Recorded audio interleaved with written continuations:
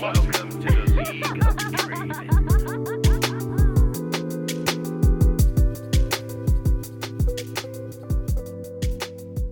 Hello and welcome to episode 487 of the League House Podcast. I'm your host, Nick the King Cooper. Joining me is Aiden Frost Rock Arts. Hey, how's it going? And that's it. Colton has graciously allowed us to do the podcast early with some scheduling issues. So it's just going to be Aiden and I this week. We all miss Colton, but the show must go on. This week, we've got 4 new patrons. We've got a little bit of LeagueCast news. We don't have any new news. We have... You want to do a guaranteed guffaw about the new items? We'll talk about that a little bit. I was thinking we could do it next week because I do want to talk a fair bit about co-streaming for the competitive league stuff. I have a pretty long discussion there. Okay. Yeah, we'll talk about the new items next week. The Swill Pushing in the Tank one, because it's good that we're waiting. I want to get Colton's opinion on that too. Yeah, a little bit of competitive league section, including discussion about co-streaming. We'll read your roundtable answers from last week and create our own for this week. And then we'll close it out with some emails. Should be a pretty good show. Aiden, why don't you tell me about your week? My week was good, man. I played a bit of League. I've been enjoying playing Ranked again. I got my one account back up to D2. My actual main, I think, is D3, and then my other Smurf I got to D3 as well. So I have 2 D3 accounts now, which I'm feeling pretty good about. 2 D3 and 1 D2? And 1 D2, yeah. I would love to grind them a little bit more by the end of like the Tahm Kench life cycle that happens on Wednesday, but we'll see. It just depends. I've been enjoying playing Duokyo. I got Trevor to play League again, and holy fuck, turns out having comms is really good for a competitive video game. Yeah, I think I'm gonna try to reach out to a listener or two on the Discord and see if they want to do it at some point. Yeah, like we had this one game where I mean, once again, maybe I'm like a little bit biased because like I felt like I was playing well in that game. It felt like we only won the game because I had communication and I was able to say, hey, someone shows top or bottom here, I immediately ult us both there as Tahm Kench and we kill them. And we did this like 5 times in a game. Like, just got 5 picks against like a winning team, got us a ton of shutdowns, and it just felt like, man, there's no world in which I can just do that with a solo queue teammate like as easily. Was that the game where the Leona was just free farming alone? I think so, yeah. Okay, I did happen to see that one. I thought it was really fucking funny. Yeah, it's just like, that's I don't kind know, of the complete opposite of how I play Leona. Yeah, it's just crazy that like communication honestly like allows you to do so much more like in a competitive environment. So absolutely, and I think it's sort of a case for why at least ranked queue should have voice comms. I think the games would be so much higher quality, and I think the enjoyment of the game would be a lot higher. Yeah, I completely agree. Outside of that, lots of Overwatch. Been playing lots of Overwatch with friends. That's always been a fair bit of fun. As for kind of LeagueCast stuff that I've been working on, I've been posting a lot of videos to our YouTube channel. So if anyone wants to go check that out, I've been posting clips from the podcast, like stuff from my stream, all sorts of good stuff like that over on our podcast, over on our YouTube channel, which is just LeagueCast. I have a video of me like playing a PBE game of Tahm Kench going up in I think today actually. It might actually be up in, I think, 1 minute from the time we're recording. That's awesome. So, yeah, that'll be fun. It's been fun, though. I've been uploading a lot there. It's been really, really good. And I've been working. Today I had a little bit of free time, so I put together some questions for episode 500 Jeopardy. I've been putting some work in on that because it takes a lot to prepare a thing like that, because that won't be for another 13 episodes, which I guess is 3 months. But oh my God, I have to start prepping that now or else it's going to... Yeah, for sure. It'll it'll come up quick. So I've been prepping episode 500. So yeah, that was awesome. My week. What about you, man? Oh boy, I have a lot to talk about this week. So my girlfriend went out of town this weekend, which left me a lot of time to do basically nothing. So I played a lot of League. I am up 7 points. Well, 7 points for my peak in ranked. So I'm at 37 LP poggers. My goal is to just pass Aiden, you on your main account at one time this year. Like my highest ranked account or my main account? I guess your highest ranked account. Okay, yeah. So I want to be the highest rated. Yeah, I want to be the highest rated, like without I'm higher than you because you haven't played any games yet. Yeah, I feel you. So that's what I'm gonna be working towards a little bit. Should be kind of fun. Obviously, and just finish Diamond. I don't really care where, but I can't go back to Plat. I've played a lot of Sekiro. I finally beat it. I got the Immortality Severance ending. Yeah. Which I assume is just the base ending. It's pretty basic, yeah. I don't think it's the canonical or the true ending, whatever they call it. But, I was happy with the decision that I made. I had a lot of fucking trouble with Demon of Hatred and with the last boss. And other than that, I didn't really... I came across like a few stumbling blocks, but that's kind of it. But those were walls. It took me a while to beat those. But boy, it's so. I found myself at the time getting very frustrated and just like saying this isn't fun. Like, why am I doing this? But I kept. Obviously, I'm going to beat the game. Like, I'm not going to just stop in front of the last boss. But it was so rewarding to actually beat it. Like, that game, I think, especially kind of allows you to feel super good about like playing a boss fight perfectly, because you know, for that one in particular, there are a lot of phases. I'll say, I don't want to spoil anything. If somebody, there's a lot of phases and your resources get quite limited at times. And it just feels so good to do phases like perfectly without taking any damage or anything like that. I feel like a really good example, just like it's not a huge spoiler because it's a mini boss in the game. The first time you encounter one of those scorpion things where they like hit you like 8 times, like with the 2 limbs, like really, really quick, where you can't really dodge it. You can't just hold blocks. It will break your whatever the fucking thing is called in that game. So you have to perfectly like parry every single hit. It's like, that's the first time you go, holy fuck, this game is cool. Perfect. Like learning how to parry is so fun in that game. I think the window is obviously a little generous because it is like the game's dependent on you being able to parry things. I don't know if you could beat the game just blocking, but like it was so fun to like block super long chains and then get a big punish at the end. The only thing that like I truly did not understand and did not get the entire game is lightning reversal. That did not make sense to my tiny brain. But fortunately, it's not like mandatory in a lot of places. Most places, I would say. So that's fun. I'm gonna start playing Persona 4 Golden next. It's been recommended to me. So a little murder mystery. Otherwise, I finished the 1 million damage mission on League, and it was fucking. It was a nightmare. Whoever stupid. like designed that is just like, that was They didn't know what they're doing. Yeah, that was silly.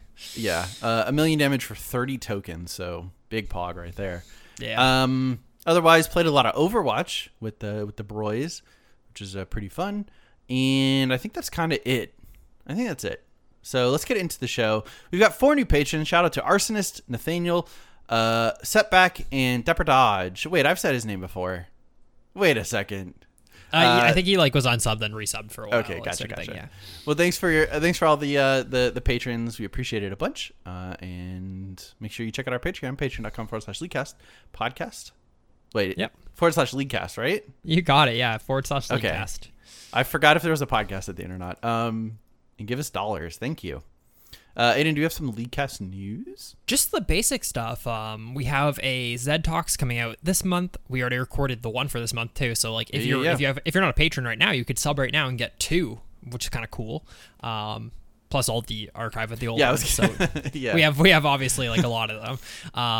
And then we have the monthly plays video that will go up on the 1st of the month. We have obviously I've been prepping Jeopardy, which is going to be big for, I think it's September is when it's like slated for episode 500. So it's not for like a while, but I might do a little bit of that on stream, maybe prep some questions and stuff, get some listener help, because it's been fun prepping cool questions. I do have some guests for it too, so it'll be a fun thing. I think that's pretty well it though. I am going to host a League of Legends tournament probably 1st or 2nd week of July, because we hit a sub goal on my stream, twitch.tv/LeaguecastFrost.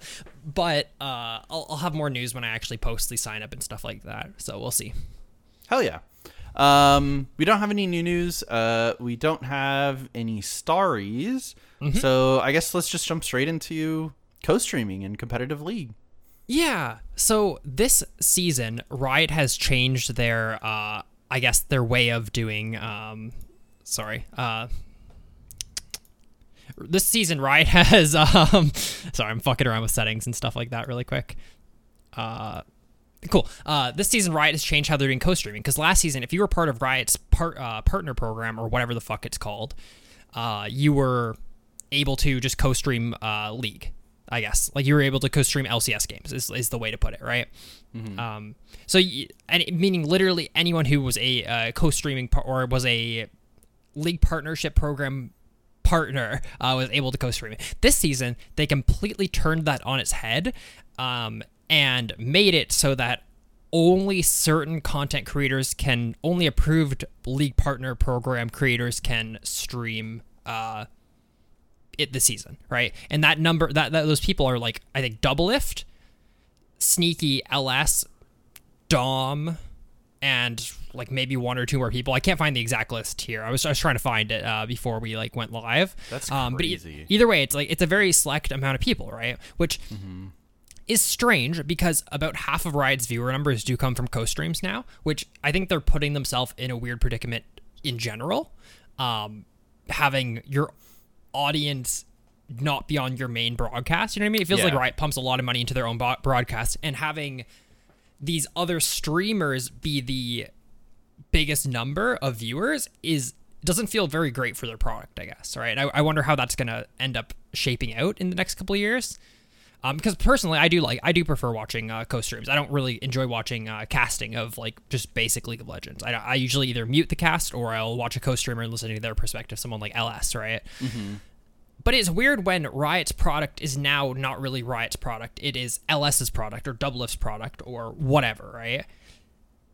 And I want to know how this will shape out in the upcoming years.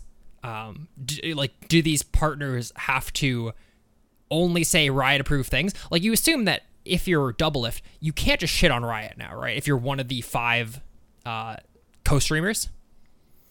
Yeah, it's a really interesting position to be in, I guess, in that regard. Mm-hmm. Yeah, I don't know. I think like from an advertisement perspective, it's probably fine because you could still count those as like views, you know? Yeah. And it's probably easier to count that as like a unique view. Versus like all in the same stream. Yeah. But I don't know. I'm not sure. Yeah, it's weird that the content belongs to the co-streamers, but also to Riot, obviously, because it's League of Legends. Yeah. So I'm not sure. Have they like come out and said you can only say certain things, or do we know of anything like that?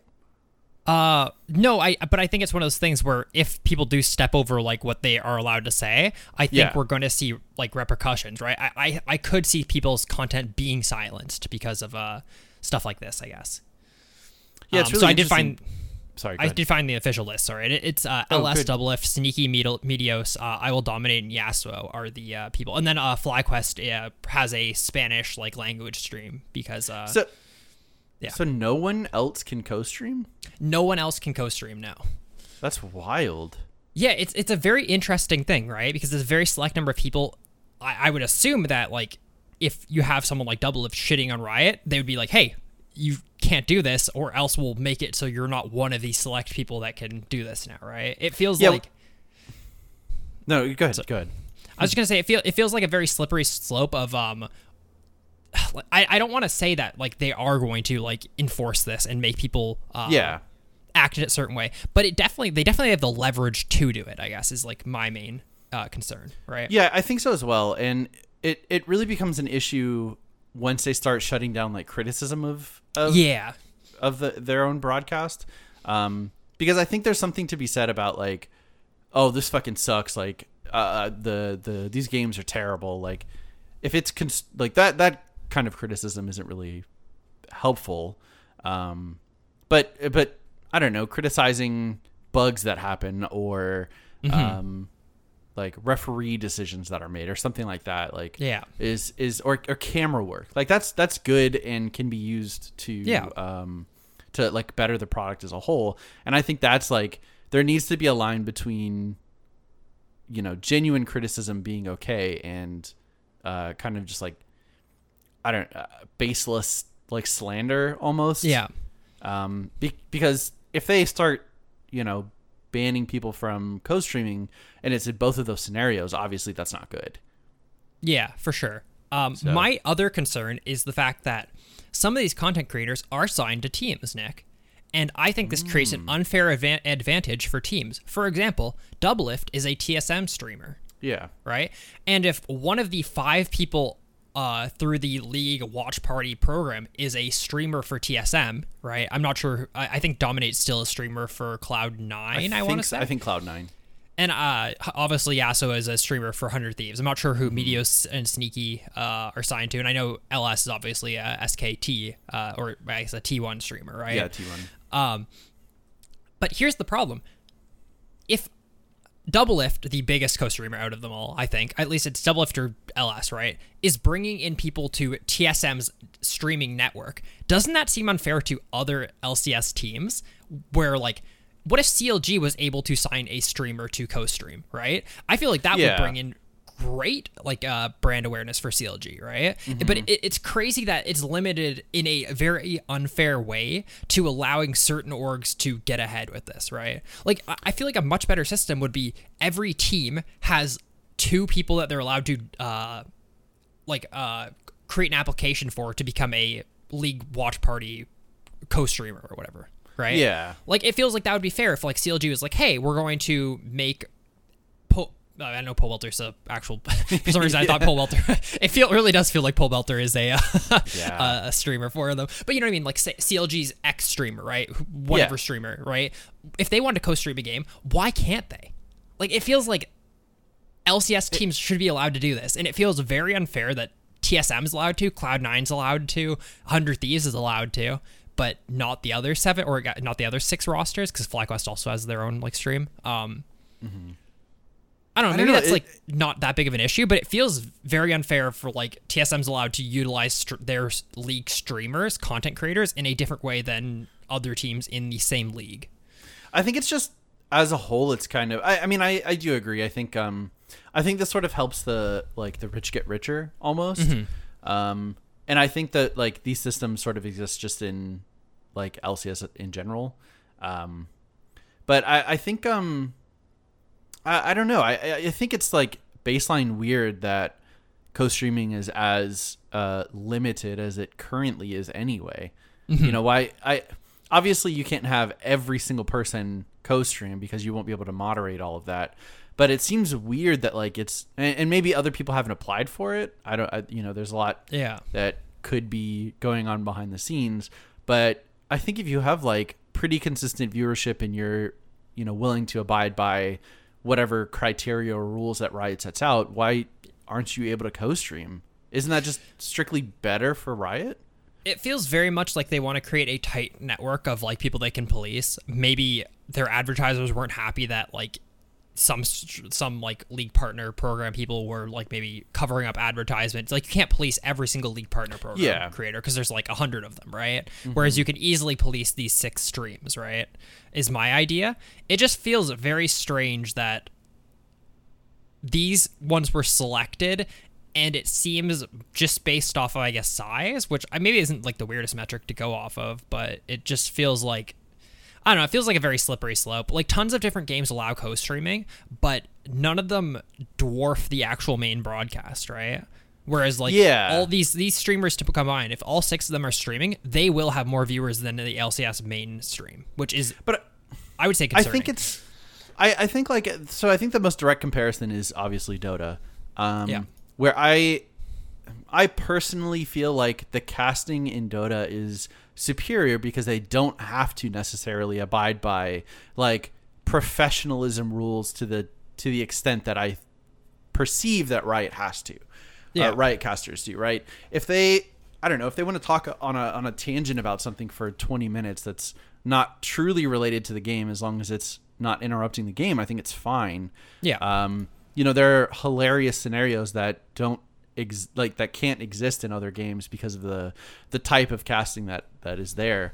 And then I think like they just have more, I guess, interesting casters to me personally. I think like ODPixel is probably the best caster of all time across any sport. Like the dude is godlike. And I think like having that and allowing them to just kind of exist and go have fun and talk about whatever the fuck they want to is sort of something that, you know, I see Doublelift and Meteos and Sneaky doing, you know, because I think they're the most entertaining co-streamers, like personally.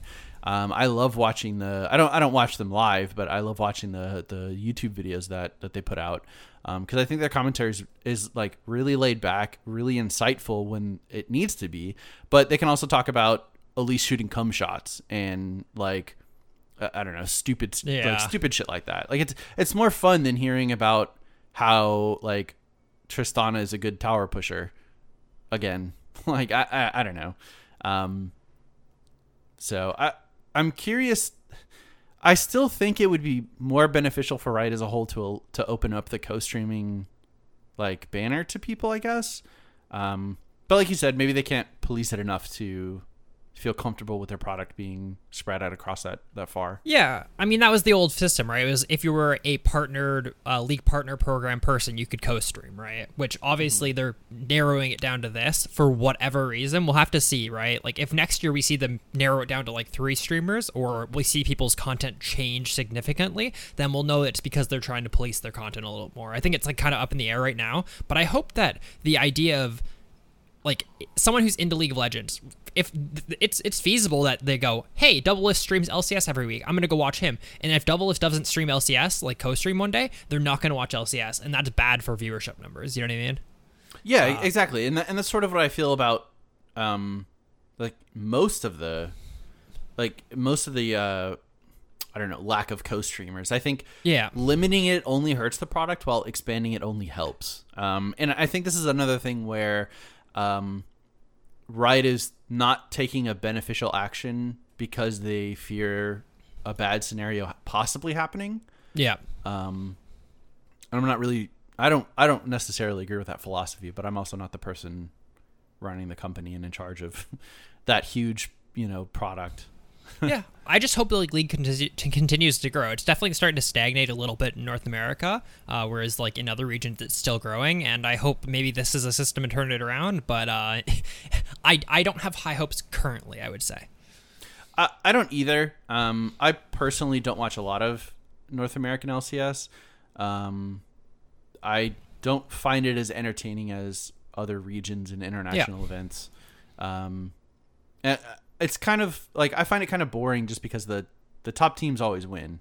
Yeah. And I don't know. I wish there were a little more parity, but I really don't know how Riot can or plans to do that. Yeah. So that's fair. Yeah, I just wanted to talk a little bit about co-streaming. I think it's very interesting. It's very interesting that it's a bigger portion of their viewer base than people actually watching their main broadcast, which they probably pour millions of dollars into. So yeah, it's just very interesting. Who knows? Maybe they're gonna like cut down on like their actual main broadcast and turn it into more of a like personality thing. Who knows? We'll have to see where it goes in the next couple of years. Yeah, that would be nice. That'd be nice. Do you? I know we said we weren't going to, but do you want to talk about the new items? We're only like 23 minutes into the episode. I would love to. I have opinions about all of these. So we're talking about the two Hullbreaker and Anathema's chains. I'm assuming are the two. Yes, yeah. Because the third one doesn't have the support item doesn't have stats yet, I believe, right? I think it has stats. I don't think it has the effect. Yeah, you did the gold calculation for it on stream. Yeah. I did do that. So let's talk about it. Which one do you want to talk about first? Let's talk about the chains, which I'm going to call Anathema's chains. Or do you have a better pronunciation for it? I'm just going to say chains. Chains, yeah. A-chains, as we like to call it. I know how to pronounce that word. What do you think about this item in general? So it is a 650 health item with 20 ability haste, and its active is choose a nemesis to start building a vendetta over 60 seconds with a 90-second cooldown. So when your vendetta takes up to 30% reduced damage, you take up to 30% reduced damage from your nemesis, 1% per vendetta stack. And when it's fully stacked, your nemesis has 20% reduced tenacity while near you. So I think my first takeaway is 30% damage reduction is a lot.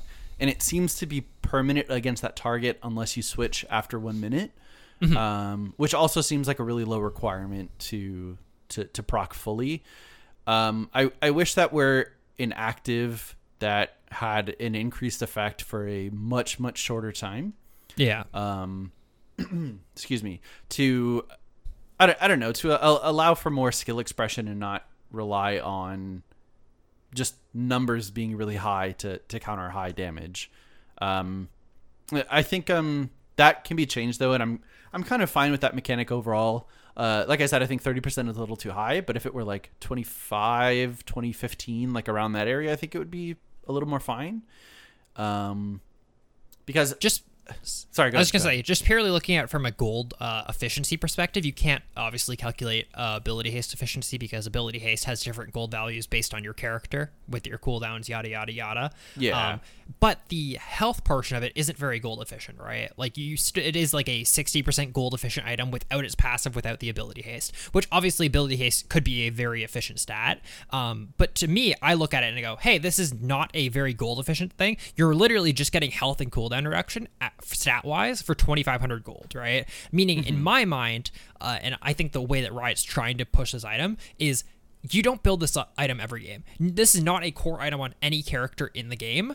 This is an item that you go, oh fuck, this person's gonna solo win the game. We need to have something to make them get CC'd for longer, to make me not get blown up by them, yada, yada, yada. And I feel like this item, hopefully, with its intention of not being built every game, is something that you can pick up in those scenarios where it feels like this character is going to 1v9 the game. Yeah, I would tend to agree with that. I think it might. I mean, it's hard to say without actually seeing numbers for build path and things like that. I think it might be core on, obviously, characters with a lot of CC that don't necessarily need gold efficient items. I think Leona, Alistar, Nautilus kind of come to mind. Yeah. Where, like, just having access to that much crowd control and all they truly need is just health, I think is kind of the only characters I could see it being core on every game. But it's also really like expensive for supports to afford. Yeah. After, Mythic, after boots, because I don't think it's going to be anyone's first item. Like, I don't think that's the case. But sorry, go ahead. I was going to say, I would also like to see the range that the tenacity reduction is. Yeah. Because we know that you can activate it globally, which is a little weird. I think that's like, not that that's a big deal, but like in theory, you could buy it on support and click on their top laner while you're bottom lane. And then by the time you get to the dragon fight a minute later, it's fully charged, which is a little weird to me. But hey, I mean, whatever. even if you do it against your lane, you buy it in base, activated on your laner, and then 30 seconds have gone by and you have 15% damage reduction against them. Yeah, like by the time you get to lane. I think that's a little strange. I'm assuming the idea for that is you can't be in combat while doing it. So walking into lane, in theory, someone could like start fighting you immediately, and you're never able to proc it. Which I understand is maybe the intention, but it feels weird casting an item like this globally on an enemy. That being said, I think the range for the tenacity reduction is a huge point of contention here, right? Because if it is like 500 range, then it means you have to be on top of them for them to get tenacity reduction, right? Where if it's like 1500 range, then that's like an Ezreal Q.5, right? Where like as long as you're in a fight, they're gonna have tenacity reduction. But if you have to be like melee range of them, I think this item is like way less oppressive. Because I don't think the numbers are anywhere on the PV. I didn't see anything when I was looking earlier, but maybe you have them. Yeah, so it takes 60 seconds to fully stack. Yeah. It counts as a legendary, and the tenacity range is 500, around 500. Okay. So that's interesting, right? Because that's the average attack range of characters. So it means you at least have to probably be the one applying the CC for it to have the tenacity effect them. Because I saw people like jerking off about the fact that in theory Morgana can build this. Exactly, yeah. Morgana can build this plus ability haste, and then she can just queue people on cooldown and they can never move, right? But you have to be within 500 500 range of them. Yeah, Morgana has to be halfway through her Q range to be able to do that, which I don't think very many Morganas want to do, for example. So like that alone, I think will limit it to like kind of bruisery characters or tanks and stuff like that, which feels like the characters it's probably meant for rather than like someone to make their CC longer. Yeah, exactly. And I think that's a good choice by Riot. I don't necessarily like the tenacity reduction itself. I think it probably should only it shouldn't drop you negative, I think is the big issue that I have with it. Excuse me, I'm sorry. It should probably like drop to 0 and only reduce tenacity if that value is greater than 1. Yeah.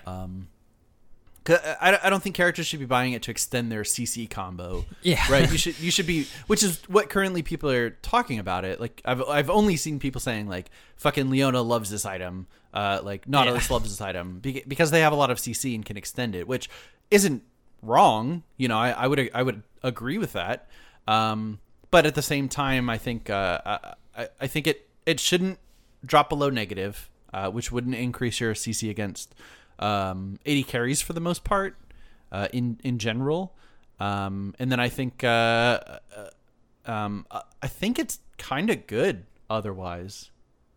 I do think a lot of, not to like shit on people, but a lot of the general community who's like of the average ELO, people try to look for stuff like that. The goofy things that they think will happen in games. I know that happened a lot with remember what was the green item called? The one that lowered your cooldowns other than your ultimate when you auto attack. Like Spear of Shojin? Spear of Shojin, yeah. Like I as a Tahm Kench main, every single fucking post on the subreddit when that item came out was, oh my god, if you do this build with Spear of Shojin, you can have infinite CC on your Q. It's like, yeah, and that build was never good because it's a gimmicky thing that you have to have so many things go right?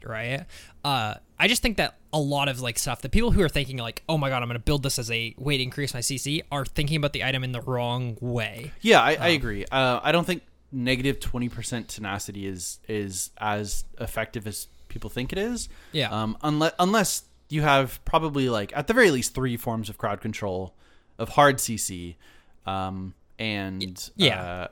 I mean, I don't think it's bad on Nautilus or Leona. I just don't think that typically you're going to be seeing this built as a way to extend CC. It's going to be built as a way to shut down a carry, right? You're not going into the game going, I'm building this on Leona because I need to CC someone longer, right? You're going, oh, fuck, I'm playing Leona and this is really good on me, and they have someone who's fed who I can, like, make them do less damage to me and CC for them for longer. Like, yeah, which is, I think, the intent of the item. Yeah, hopefully. So that's really good. I guess I do think 30% is a lot. Yeah. For how little you have to do to get it to that value.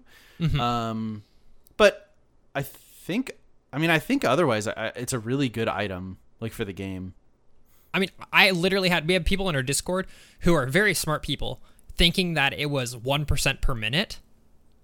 And they're like, so obviously that would be a bad item. But the fact that people thought that was a possibility shows you how strong the 30% over a full minute is, like, rather than like 1% a minute, right? Like, the fact that can even be confused shows like the power of like damage reduction, like in a short period of time. Like, and I think that's the biggest issue with it is like 30% is just a lot, and I imagine that's after armor and everything already.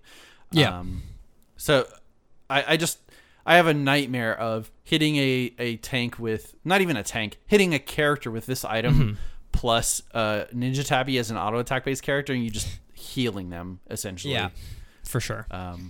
But I think I don't know. I think that's enough discussion about that.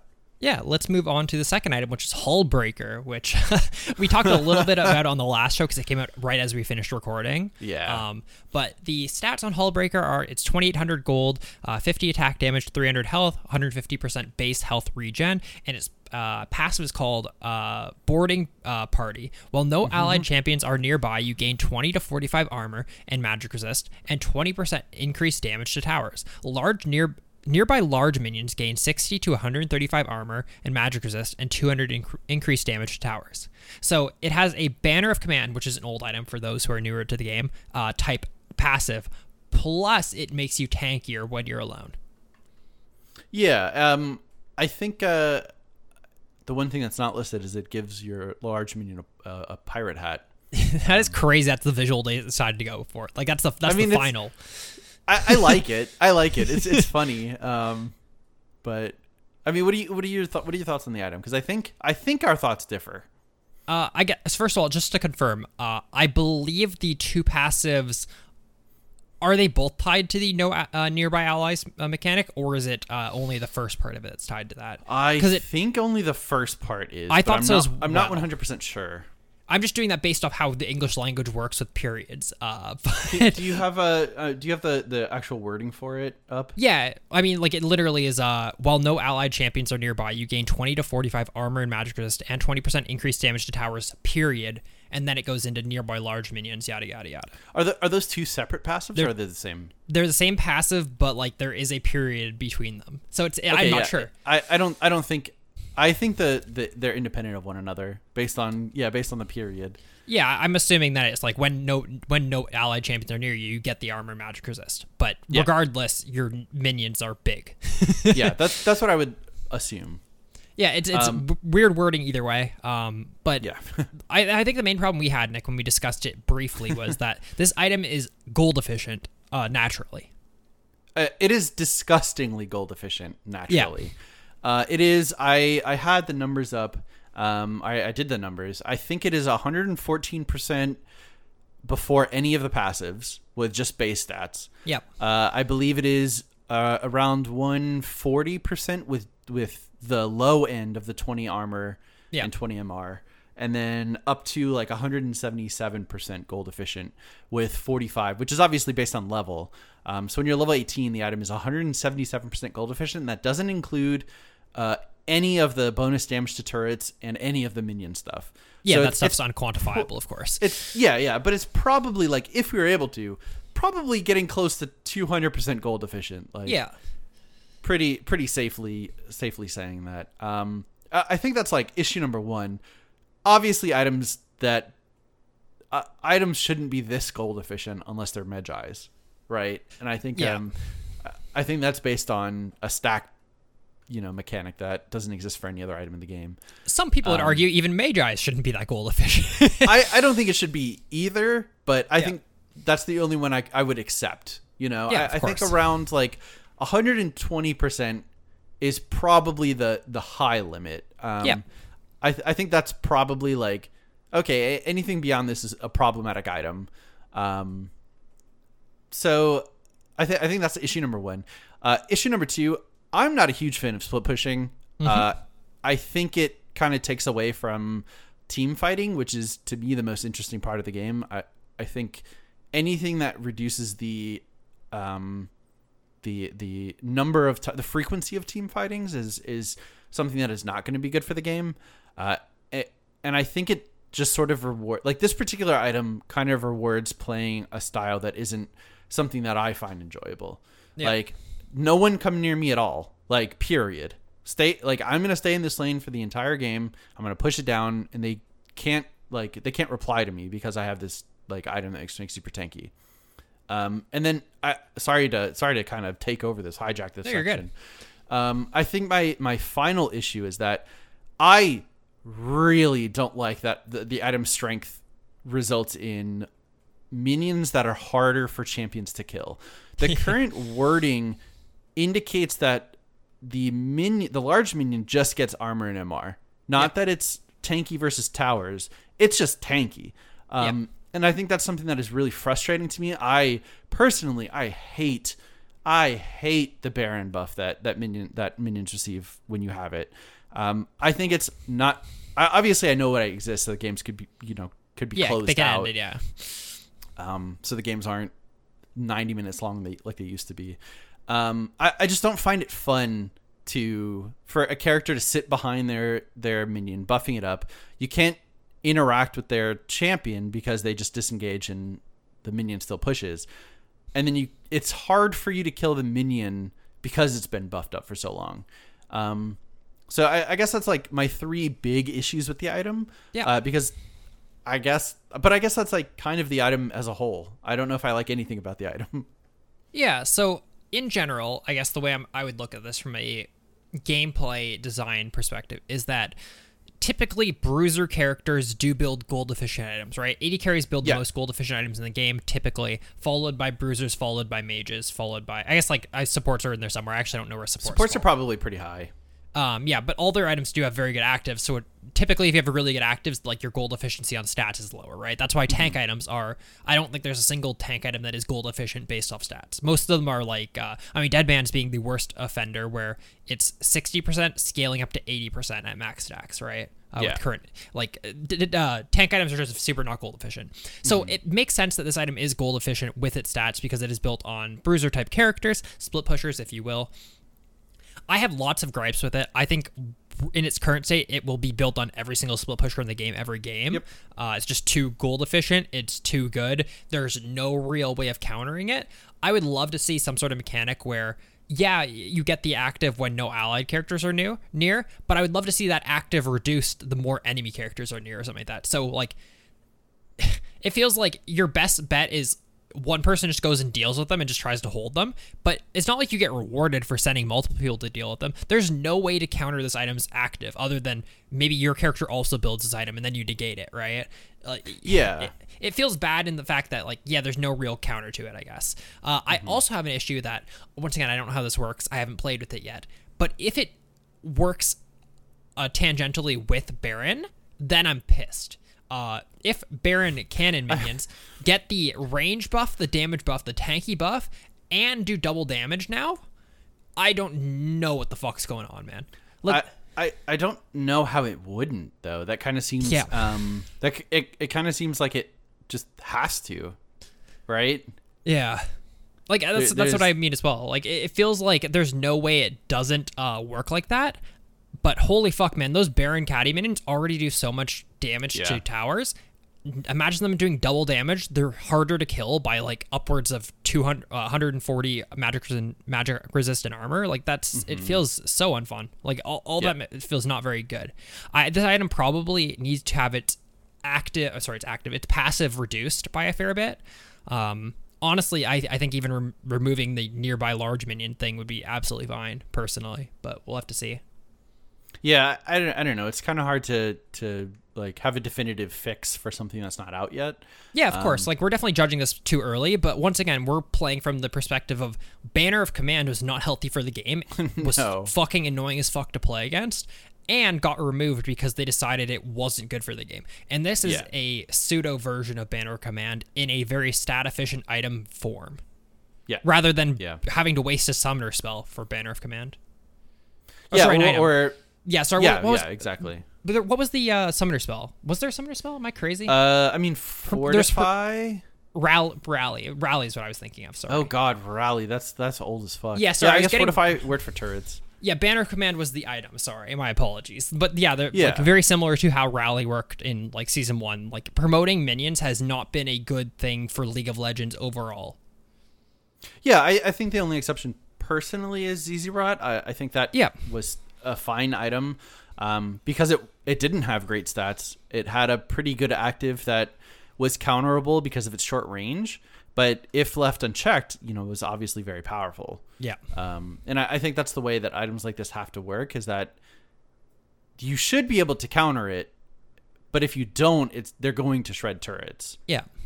I think that's the best way to do it, but yeah, I agree. There doesn't seem to be any like current counterplay for it, and it leads to a very very frustrating style of play for I think honestly 9 of the 10 players in the game.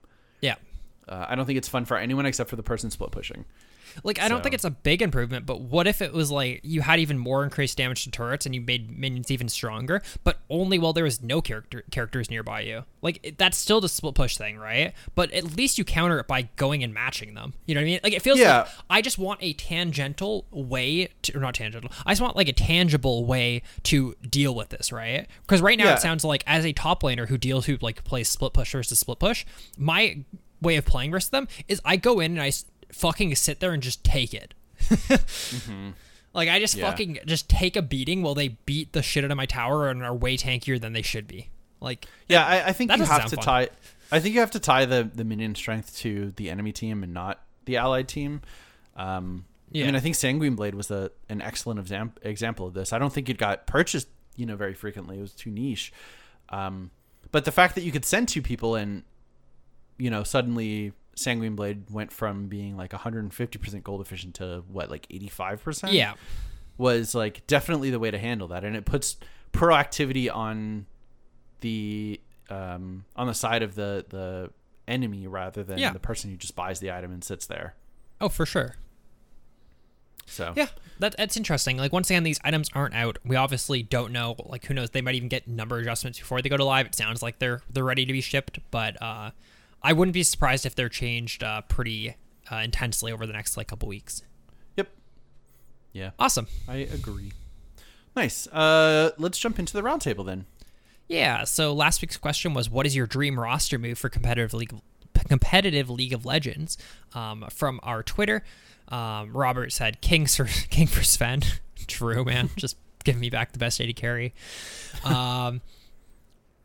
Bartek said T1 Faker role swapping to jungle. I think Faker role swapping to jungle or support would be an awesome move for League of Legends. It'd be so fun. I think so too. I hope he swaps to support because I think he has the macro to make those plays. If he doesn't still have the micro. Yeah. And last from Twitter, Joby said C9 Whippo. I would love to see that. That'd be really cool. That'd be fun. And then from our Discord, I grabbed a couple. One from Lacone. He says, this might be a little bit wild, but double if rejoins pro and goes to Mad Lions. Kaiser will force feed him kills, and you can constantly rely on Elioya and Armut to do things when he gets camped in groups. Alternatively, I'd like to see MLXG back in China. He was very exciting to watch, and his career was short, and it's very successful. I mean, the reality is double if could still be a pro AD carry. Maybe not like a top, like definitely not on the world stage, I don't think anymore, like top of like worlds, whereas I think like I know people meme on people rating NA players like high at the world stage, but Doublelift was a good player, and I feel like people who don't give him at least that credit is a little crazy. But he could easily be on like a top tier NA or EU team, I think, and do fine still. Oh, absolutely, I think so as well. That being said, he's making buku bucks streaming, so yeah, for real. Yeah. Cool. Next one's from Jazzy Juggernaut, and he says, "Definitely bring back Dyrus. Like, I know he's long since moved on, but Dyrus is legit the main reason why I enjoy pro games. Even to this day, I'm still a die-hard TSM fan. The days of Odd One, Reggie, and Dyrus playing together will always be the golden years for me." Dude, Dyrus, I think, hates League. From what I understand, he definitely does. It's like, you know, the days where like every streamer had to stream Fortnite because like that was the game and they would just be killing their stream if they weren't streaming Fortnite. Mm-hmm. It feels like he had that with League of Legends, where he was known for League of Legends. If he wasn't streaming League of Legends, people would ask him to stream League of Legends, and if he was streaming League of Legends, he wanted to die. Yeah, I think that's the case. He has since been playing a lot of Apex with like QTPie, Shifter, like that sort of group. And I believe he has mentioned several times that his opinion is that League sucks ass and he'll never play it. At least like competitively. Like he'll never try to grind Challenger or something. Yeah, I feel for them though. Like if you play like that many hours of a game, man, it must feel good not to play it. Oh, absolutely. I mean, at some point, like even if you really, really, really enjoy something, the moment it becomes a job and something that you're required to do, I think the mentality that you have towards it will shift over time, period. You know, whether that be to like, a small amount of dislike for it or like a hatred for it. Like, I think that amount of exposure and like being forced to do something that there are some days where I'm sure a lot of League streamers don't want to play League, but they need the income, you know, they need to maintain the brand, they force themselves to play and every day it just becomes like a little bit worse for them in terms of enjoyment. Oh, for sure. And last but not least, we got one from Drew, and he says Chovy to Afrika, unbeatable topside. That would be crazy. Chovy. Yeah, I would love to see Chovy in like, I mean, honestly, on any team, or I would love to see him play a different role on a team with another good mid. Did you happen to see that Showmaker has been, sorry, we're going back to competitive League, has been spamming AD carry games? I'm very interested. I don't think question mark? It's probably just because you probably have to play AD carry as a mid laner right now. I think AD carries are super good to like a lot of things. Oh yeah. That being said, who knows? Maybe there's a world where he plays AD carry and then they get a different mid. Yeah. Like I don't know, man. Like the reality is like, the only reason Damwon is a fucking not best in the world team right now is because Beryl and Ghost aren't playing great. Yeah. And I mean, if Showmaker wants to take AD carry and maybe like Chovy shows up on Damwon, then that's a little spicy. That'd be pretty poggers, honestly. Yeah. Anyways, this week's roundtable question: Riot has partnered with the franchise of your dreams to create new skins. What franchise would you like to see Riot partner with, and what is a skin that you would like to see from it? Ooh, that's tough. There's so many. I feel like there are so many good like franchises to choose. Yeah. I think I'd want to see something like. I'd want to see something super memey. Yeah. Like McDonald's Mordekaiser or something like that. Or he's like the fucking Hamburglar or something like that. Yeah, I think something like that would be like really funny, and I think fit well with sort of the partnership. Because I don't think it should be anything serious, like I don't like Nike Riot. I don't think I'd be as hyped for that as like I don't even like McDonald's, but I think like forcing a champion to say something like make sure you get a McDonald's like after a kill or some shit like that. Like, Yeah, that's funny. I think that would be crazy. Mine is I would like to see them partner with Teenage Mutant Ninja Turtles, and then they just give Rammus 4 skins with the different like turtles, but he just has different bandanas, like just the different color bandanas. And that's all he's just Rammus, but he has like a red bandana or a blue bandana or a purple bandana or an orange bandana, and that's it. And that's their partnership with Teenage Mutant Ninja Turtles. That would be so sick. That'd be really, really That cool. would be so sick. Yeah. Anyways, if you want to tell us what your dream partnership is for Riot and what skin you would like to see come out of that, you can hit us up on our Facebook page at Leaguecast, our Twitter at Leaguecast, send us an email, mail@leaguecastpodcast.com, or pop into our Discord and post in our roundtable section. Sick. Let's jump into mail fight. The first email's from Dragon. What is your favorite champion quote? I have 3. Swain. It is there in the silence after battle. It is there in me. Pantheon, because we fall, the climb must be our destination. And Silas, a shepherd without a flock is just an idiot with a stick. Dragon. I like that Silas quote a lot. I think you're picking the wrong Swain quote, because I think that one should be sitting on the throne doesn't make you a king. It only means you have an ass. I think that one's so good. Yeah. What about you? I mean, I'd probably have to go with like a Tom Kench quote. I think he has so many fucking quotes. He's back from that era where they would make him have like a taunt quote for every single character in the game, sort of thing. That being said, my favorite quote for him is when someone has 3 stacks on them and you're like you click on them like to run at them. He just yells hunger sometimes, which is sick. funny. That's sick. I don't know. I love the era of like them having 1,000 quotes for every character. It just feels so good. Yeah. You just don't hear them like very often. I think for specific scenarios, and I think like Tom Kench is a really fantastic champion to do it for. I like when he spits out an enemy character and he says, "Ugh, disgusting." Yeah, Like that's so funny. it's just like it's just so cool. Like he's also like I don't think very many characters do this at all anymore. He also has quotes for buying like 30 different items in the shop, right? Like his I quotes know a for lot of buying the- Merc treads are "I have a hunger for nice shoes," which is just like it's just so good. There are a lot of characters that do, but I think you're right. I think they've kind of shied away from that a little bit. But yeah, he's got really good quotes. Yeah, it's great. Cool.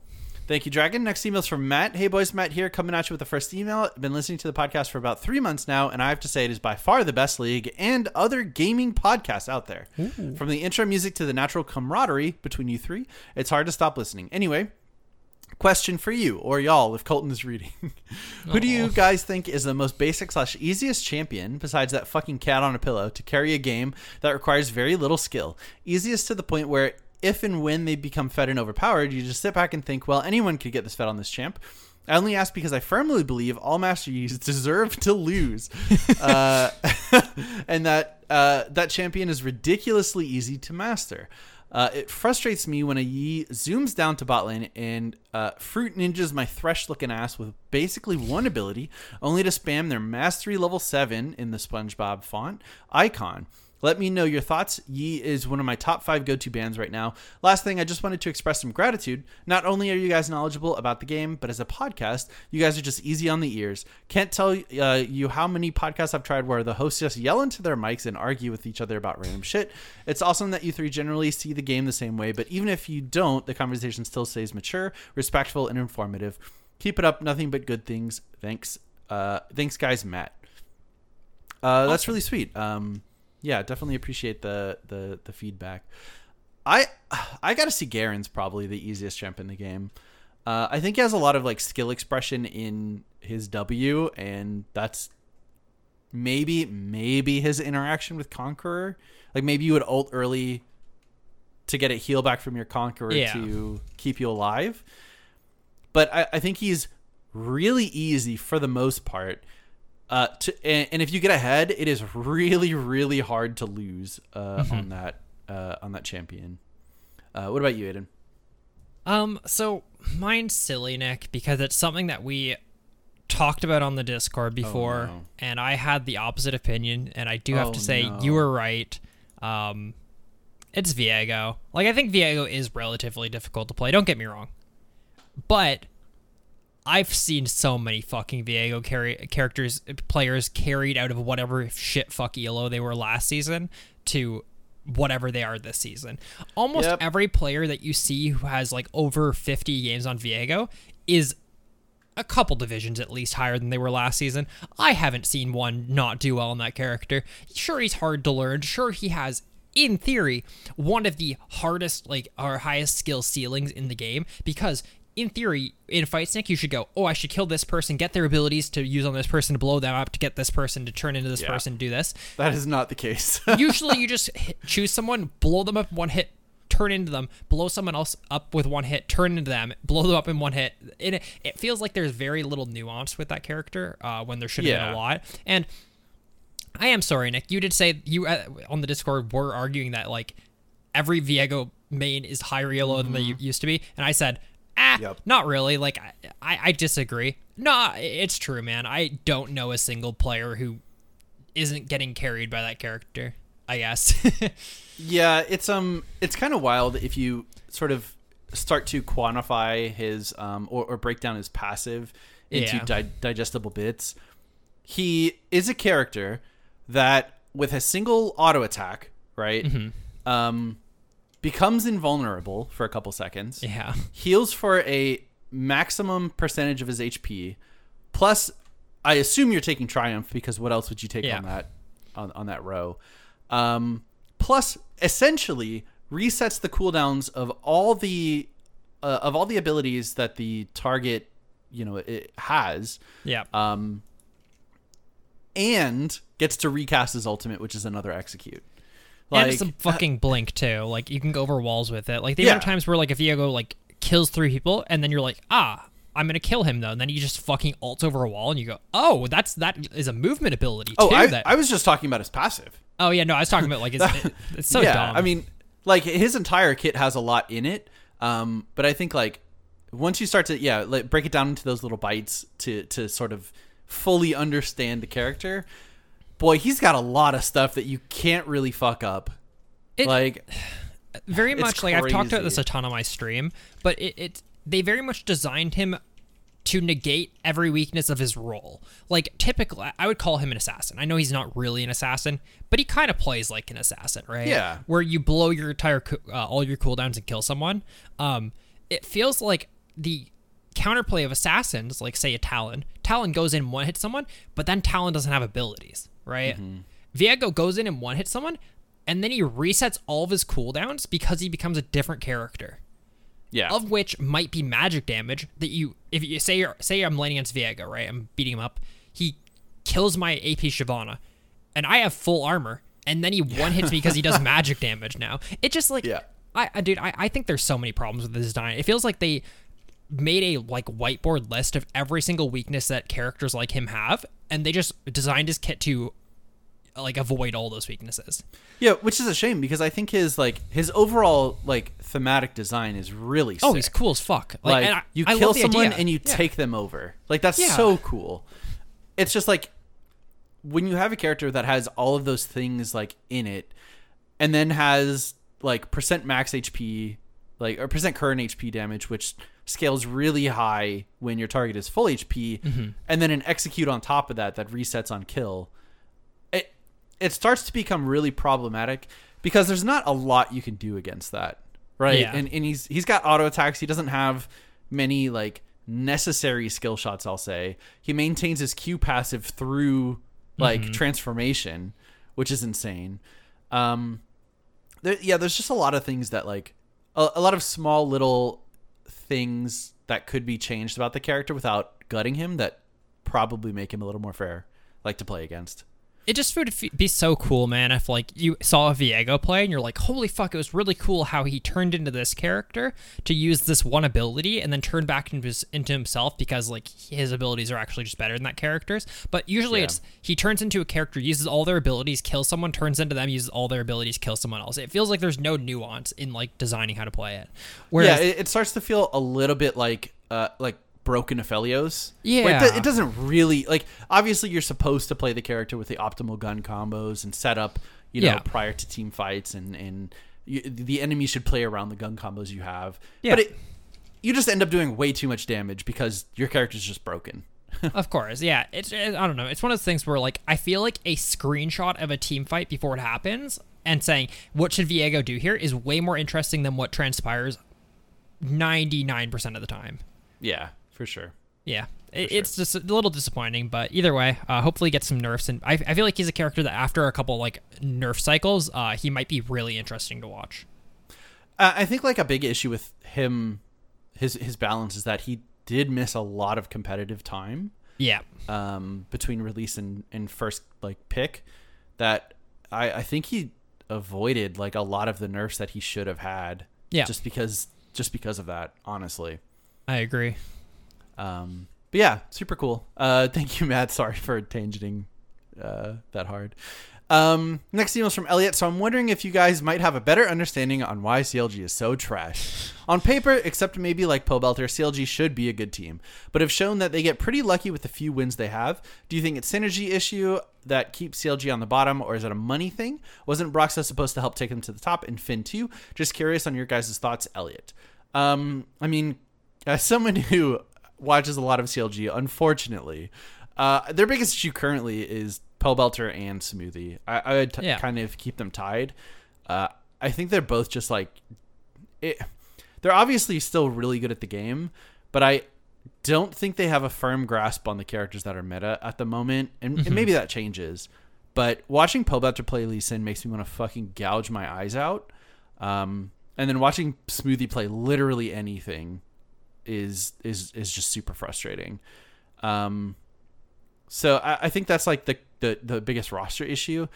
I do think they've gotten a little bit unlucky with some of the signings that they've had. I mean, they signed Crown, right? Who was supposed to come in and be like a super solid mid lane, easily like top 2, I think, who just kind of shot the bed. Yeah, you just blew out competitive.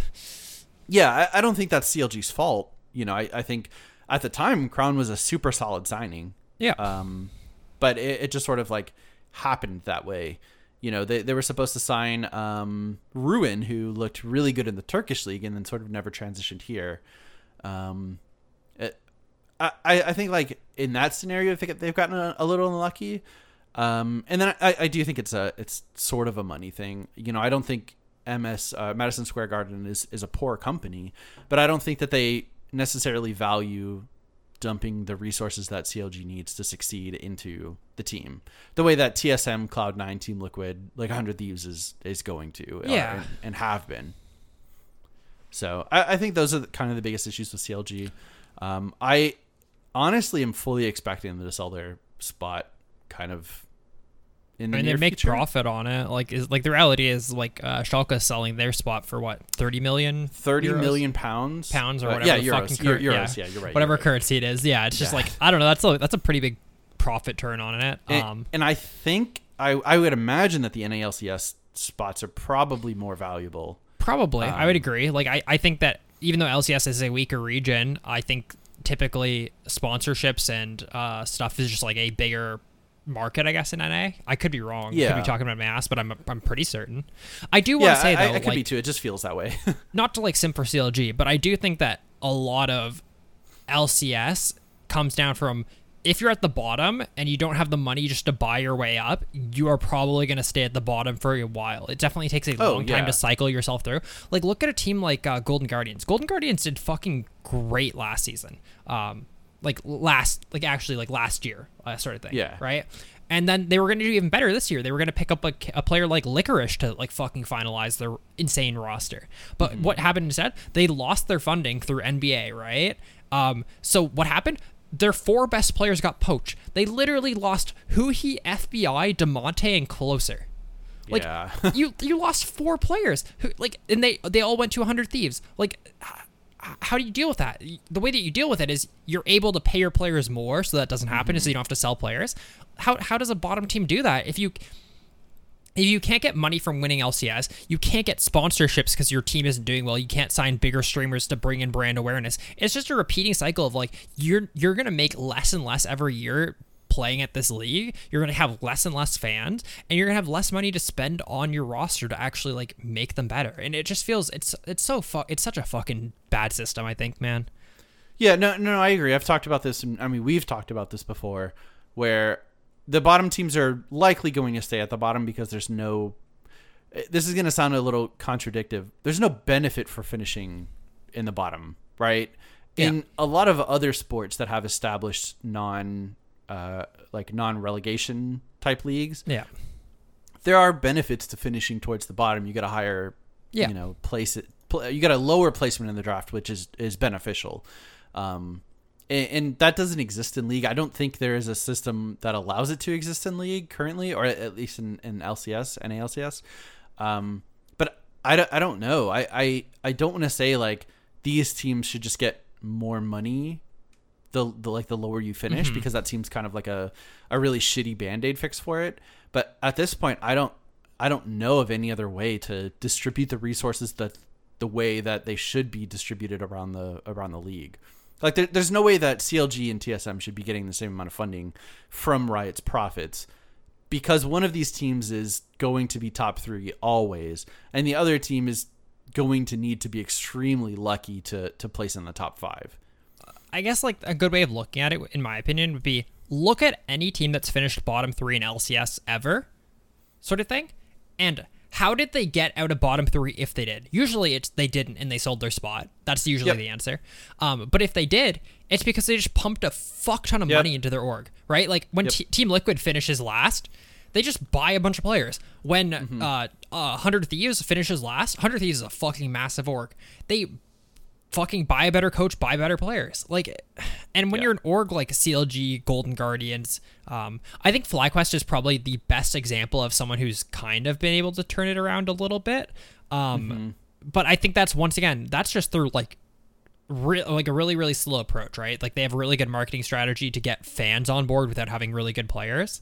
The fucking like Sequest stuff, like that's just like that's a really good way to, or even like signing their jungler, their Latin American jungler. Like they get a huge, like a bunch of fans who now want to watch NALCS to watch this player play, right? Like it, not to say that he's not a good jungler, but I think signing him over any other NA jungler is probably better, like for their overall like fan like base. Oh, probably, yeah. I think he's looked really good so far. Yeah.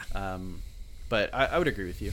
Like, it sounds silly, but like, what if CLG signed, like, let's just say I'm a Cutie Pie played League still. If CLG signed I'm a Cutie Pie, it probably might be a better decision than anything else. You know what I mean? Because, for sure. At least the team would be fun to watch. Yeah, they're still going to be last, right? They're not going to win games, but at least you have fucking fans of I'm a Cutie Pie watching your games. You know what I mean? Exactly.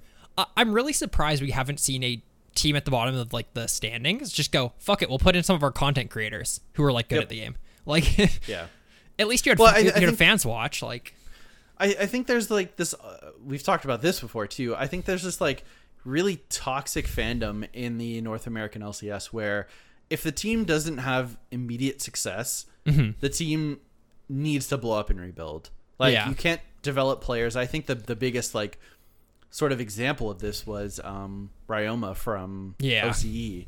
Like, he came over, had a really, really bad like split, maybe even 2 splits, and now he's never going to play competitively in North America again. Yeah. And I think, like, obviously you don't have to have the patience to support CLG when they have 4 years of disappointment minus 1 split.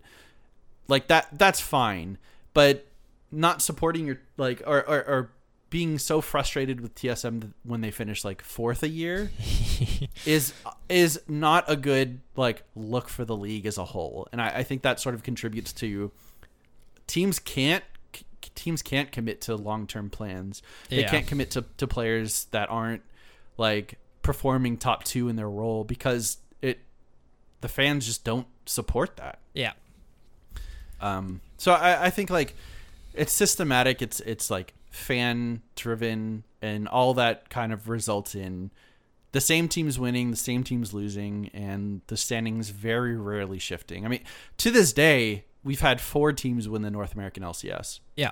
4. Like, that is not. I mean, if we take away CLG's 2, like the top 3 have been top 3 since like at the very least for the past like 3 or 4 years. Obviously, there was a point where Team Liquid was memed into 4th place forever. Yeah.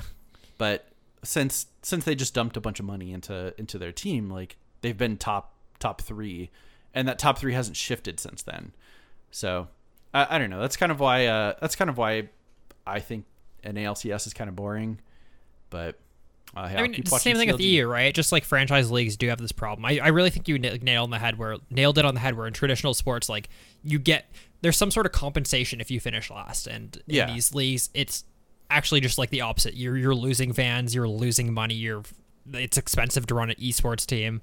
Yeah, I just think it's which like obviously sounds contradictive, where you don't want to reward teams for doing poorly because then they tank on purpose. Compensation is definitely the right word. Like, I think. Yeah. You don't want to. It seems like you wouldn't want to compensate these teams for losing more than you would compensate the teams for winning, because that seems dumb. But it's necessary for a healthy league with a lot of parity between teams. Yeah. So cool. Thank you, Elliot. Next email is from Ricardo. Hola. A longer email this time. Reason being, I hope this email might help some other folks understand their existential crisis when playing League. Jesus. For me, it ranges from, am I a high plat, low diamond player, or am I a silver player?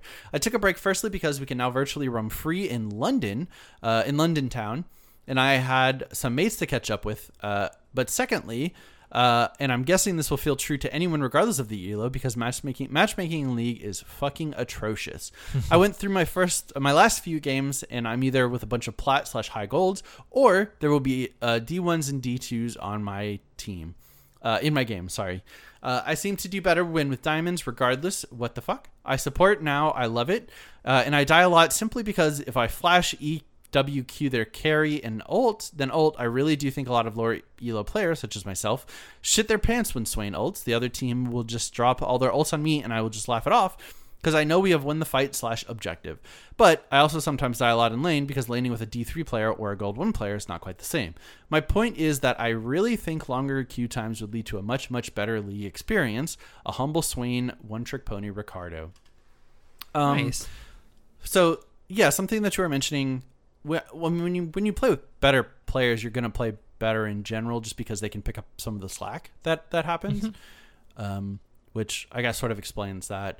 Matchmaking is kind of bad. I don't really have an answer for you. I do want to say like something that's like brought up a lot is like, hey, obviously you're talking about normal games in this case, because like you're not Diamond 1, Diamond 2, but you're talking about Diamond 1, Diamond 2s. But people who say like, I'd rather just have long queue times, your games would probably be lower quality if your queue times were longer, because like the way that queues work is that your elo range expands. I mean, if you had like an hour-long queue time and you're like a platinum player, you might get like a low gold player or a high silver player on your team, just because it needs to eventually find you a match. In theory, you could have a system where it only searches, like, say if you're plat 3, it only searches plat 4 to plat 1, but your queue times are going to be fucking crazy. Like, there has to be a balance, man. And like the way that every single matchmaking system works in any game ever means that longer matchmaking is probably going to actually end up leading to like worse matches, just because. Like, Yeah, the best example of this, in my opinion, was when it was visible on Halo. I think it was Halo 3 that I played. Yeah.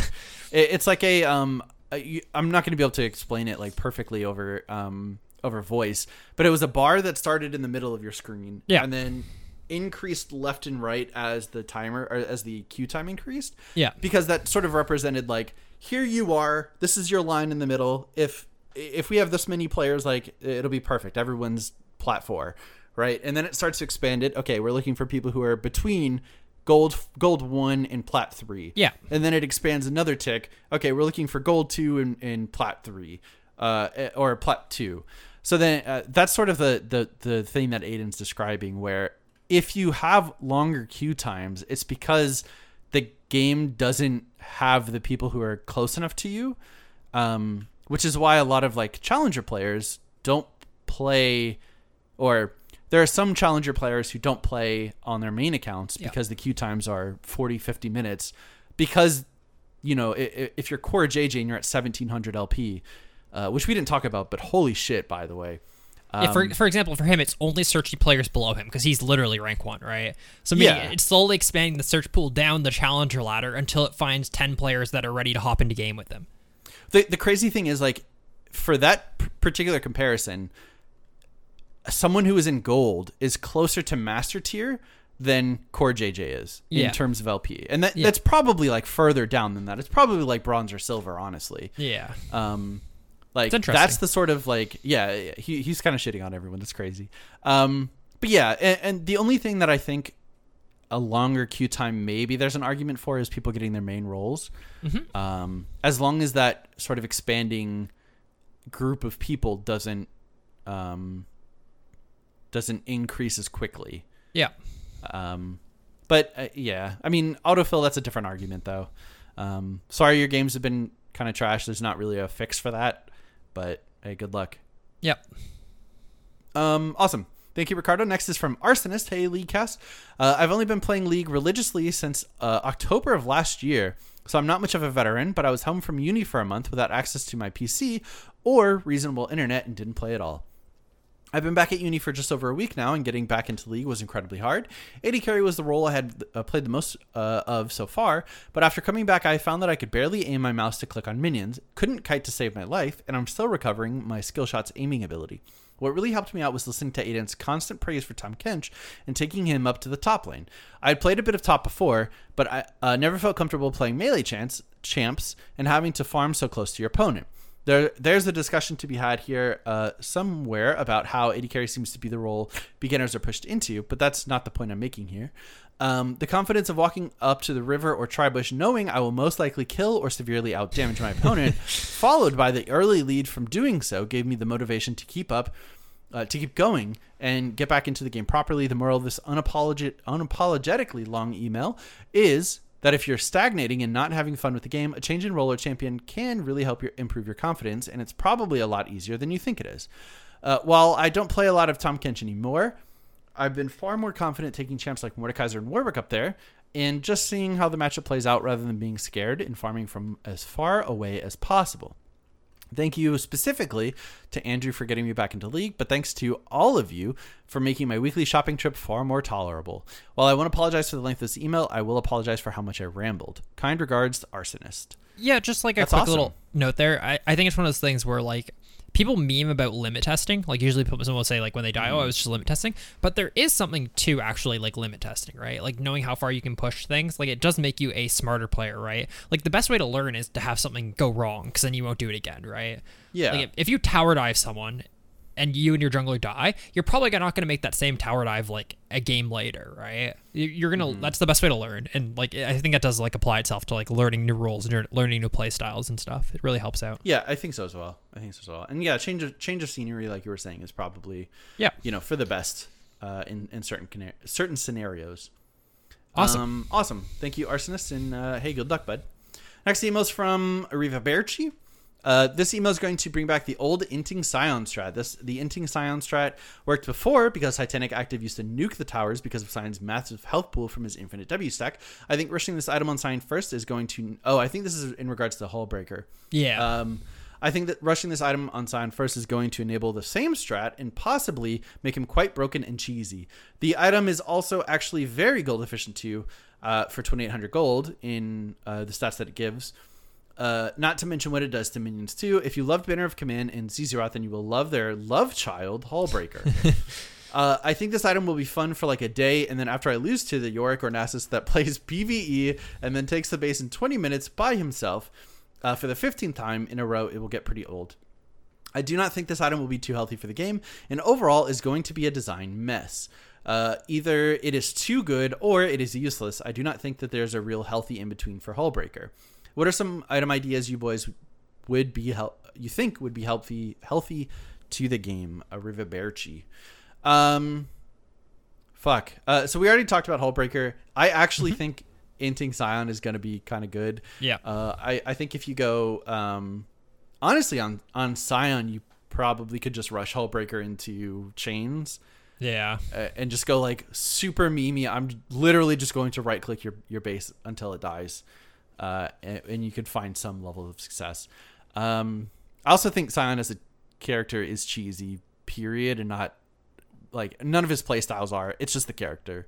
Oh, for sure. And then I guess what items do we think should be added to the game?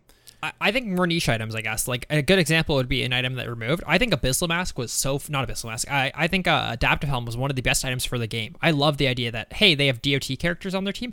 I'm going to build this item that counters DOT characters. I would love to see that item return at some point. That's a really good point. You talked about this a little bit on your stream, but definitely like niche items should be the way to go. Mm-hmm. I think it's really fun to be able to express the skill you have in builds as well as in like actual mechanical gameplay. And I think that was a really good way to do it. Is like, oh, okay, I need to itemize properly against these characters because otherwise they're gonna shit on me. Oh, for sure. So yeah, I think more niche items like that. But I think Riot has to lean into them being niche, and like you don't need an item to be built 30% of the time every time. Yeah. I think what they've done to specifically, is it Shieldbreaker? Serpent's Fang. Yeah. Serpent's Fang is a really good example of that, where they've changed it a little bit so it's not strictly like you have to do it before the application or you have to do it after. Like now it works both ways. So you just need to be damaging them. Yeah. And even though it's a lethality item, you can get away with building it on any AD character because of its shield busting value. So that's kind of the like another go-to example that I would have for that. Yeah, sure. But yeah, more niche items like that, and then I would say more items that cover a wider variety of spreads. Or like types of spreads. Yeah. Maybe someone in chat, Tedric, said a magic resist plus mana item, like something like that would be really good. Yeah. So things like that. Thank you, Arrivederci. Next email's from Johnny, who said, "Hey Leecast, or hey guys, did you know that if Sylas takes Mord ulti and then uses it at the same time as Mord, if the two circles overlap, Sylas and his target can fight with Mord and his target in the overlapping area, if any. Areas that don't overlap are accessible and visible only to the originator of the ulti and their target, but you can pass between the two areas as much as you want. Another nice to know thing about Mordekaiser is that you can hit towers and the Nexus in his ulti while preventing the enemy jungler from targeting the neutral objectives. Are you racing to destroy the Nexus? Ulti the lowest damage /CC opponent and win the game while the rest of the team stands around. Are you worried about a 50-50 at Baron? Just ulti the enemy jungler and give your jungle an easy smite. Mm-hmm. The best thing about Mord's rework is that they had a list of over 100 bugs that you had to know about if you were a Mord main. And after the rework, there's a list of 100 plus, quote, interactions that you need to know. That's fucking funny. Yeah. One nice touch that they could have done but didn't would be to have made Mordekaiser's Q to the old Mordekaiser's 3 bongs, just the sound, nothing else. I feel like it would be such a cool nod to the original version of the champ to bring forward a signature ability sound, or to have a legacy version of the skin, legacy version skin you could buy, which makes you look like the original version. If there was one legacy aesthetic detail you could bring forward to the current version of a reworked champ, what would it be? Johnny. I guess Damn, my, that's a good question. yeah, mine in general is just I wish like in general they brought back the traditional skins. Like they have traditional Trundle, they have traditional Karma. I would love to see more traditional Sejuani skin. as well, yeah. Yeah, I feel like Yeah, that's something I they think should have that'd be kept cool. going on. Definitely. I think I'd bring back Scion's axe visual. It would Yeah. be red when you had your E active, and Yeah. then you could just turn it off. It was a toggle that cost max HP or cost health on auto attack, but increased your max HP per last hit. So you would just like flick it on for it didn't have a cooldown. It was just a toggle. Yeah. You'd flick it on for last hits and then turn it back off really quick. But you could just sit around and mash it, and you know, it was a light show. So thanks, Johnny. Next email's from Jerry Kosick. Jarek Kosick, sorry. Hey, Jarek, make a fucking NA account like Aiden said. Yeah. Hey, Leaguecast, haven't sent an email in a while, so I started playing League about a year ago and haven't really progressed. My win rate in the past year in normals is 45%, in ranked 40%, and I'm hard stuck Iron 1.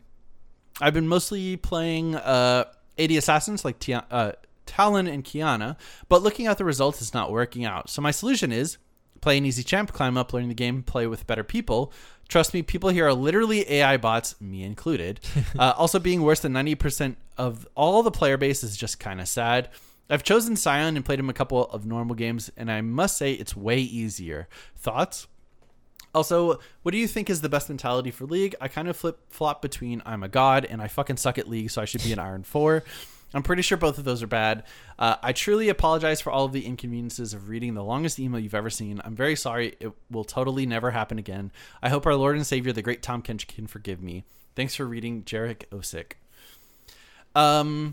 So, I mean, I think to play specifically like Assassins is really difficult for a newer play because you have to realize that there is so much more of the game that you have to learn in order to play Assassins as effectively as other characters.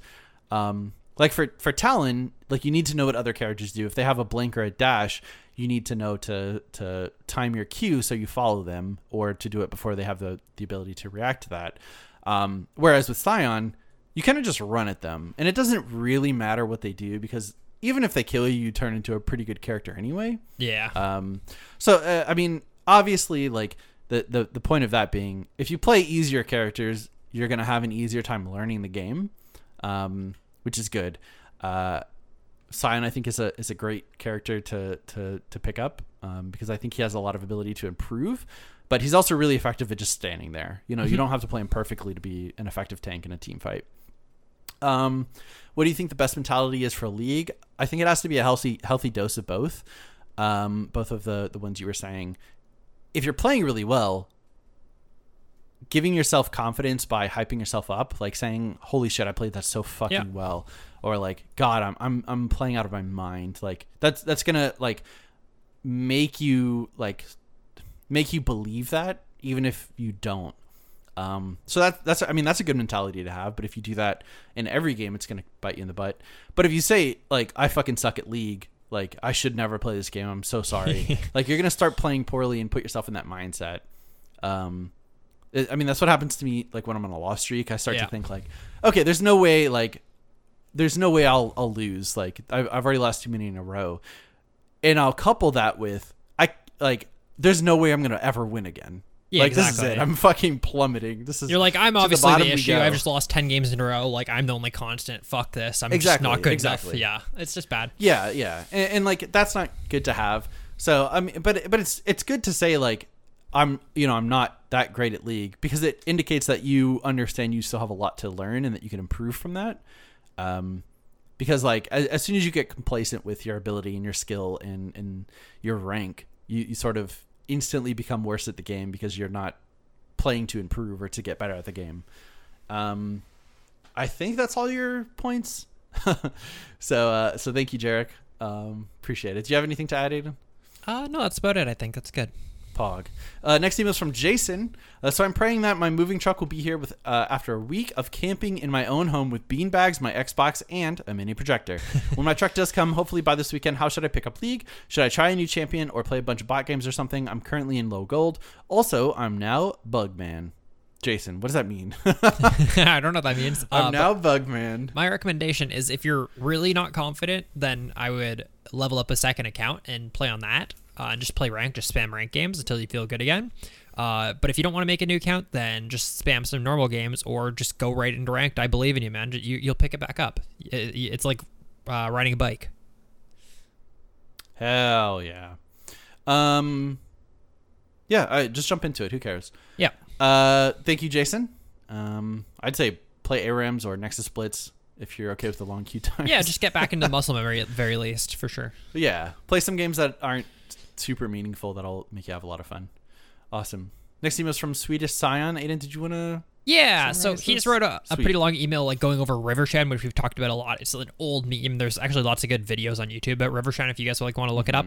I'm sorry that we're not going to read the entire thing. We're a little bit short on time this week. But the gist of it was he gave his own take on how to play Rivershed. So Rivershed pretty well is like, you're not jungle, you're not support, you're Rivershed, where you kind of live in the river. You're kind of like a second support in a way.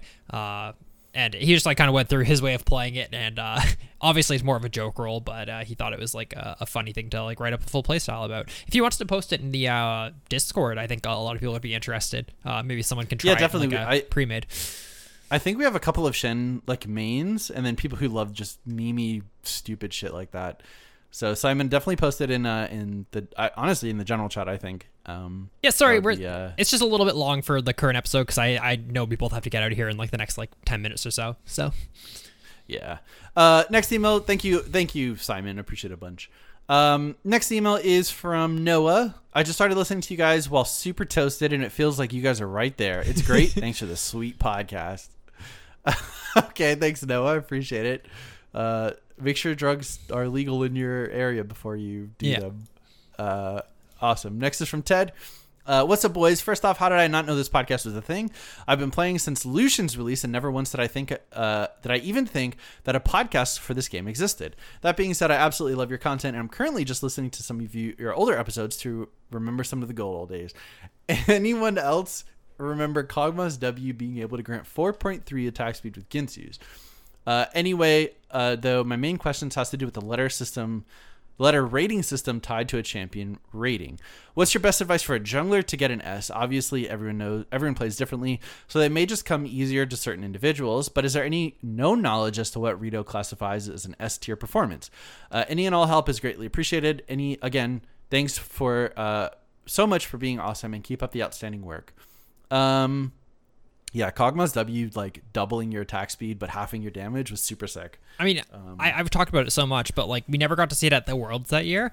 But like pro players were testing in scrims because you could have up to 5.0 attack speed because of lethal tempo or whatever the fuck. People were practicing binding Z and X to attack move and then right click. So late game as Kog'Maw, you'd get up to 5.0 attack speed, and pro players would then like just right click behind them and then hit ZX like with left clicks alternating at the right speed to be able to micro 5.0 attack speed Kog'Maw. Yeah, the only way you were able to do that is if you could auto attack every 0.2 seconds. Yeah, so like they would bind it to 2 keyboard keys so that you would just like tap like back and like on and off the entire time. And it's like we never got to see it in pro play, but what a fucking cool thing, man! That was a thing that was almost like a competitive thing for Worlds. Like that's so cool. That'd have been really cool. And then for S tier, there are a couple metrics involved. I believe kills, deaths, assists all count. The most important thing. Sorry, I just want to say the most important thing is it's tied to your character played in that role, though. So you're being rated against other, say, Fiddle jungles if you're playing Fiddle jungle. If you're playing Fiddle support, you're being rated against other Fiddle supports. So you just need to have higher stats than the average of your character in that role. Yeah. Yep. So that's the thing that is most important. But every metric of the game, you know, for a jungler, your farm's going to be really important because, like Aiden said, you're comparing it to other champions in that role. So being able to farm really effectively is going to like boost that up a lot. Yeah, a big thing on every role is place a bunch of wards. Have your wards like see people, have lots of like vision score. Like that is a very important metric that a lot of people don't do, especially at like lower levels of play. So. Yeah, definitely. I mean, a good like example is your like OPGG and U.GG scores incorporate wording so much Yeah. that people just like buy control words and place them all at the end of Yeah. the game to boost it up. Thank you, Ted.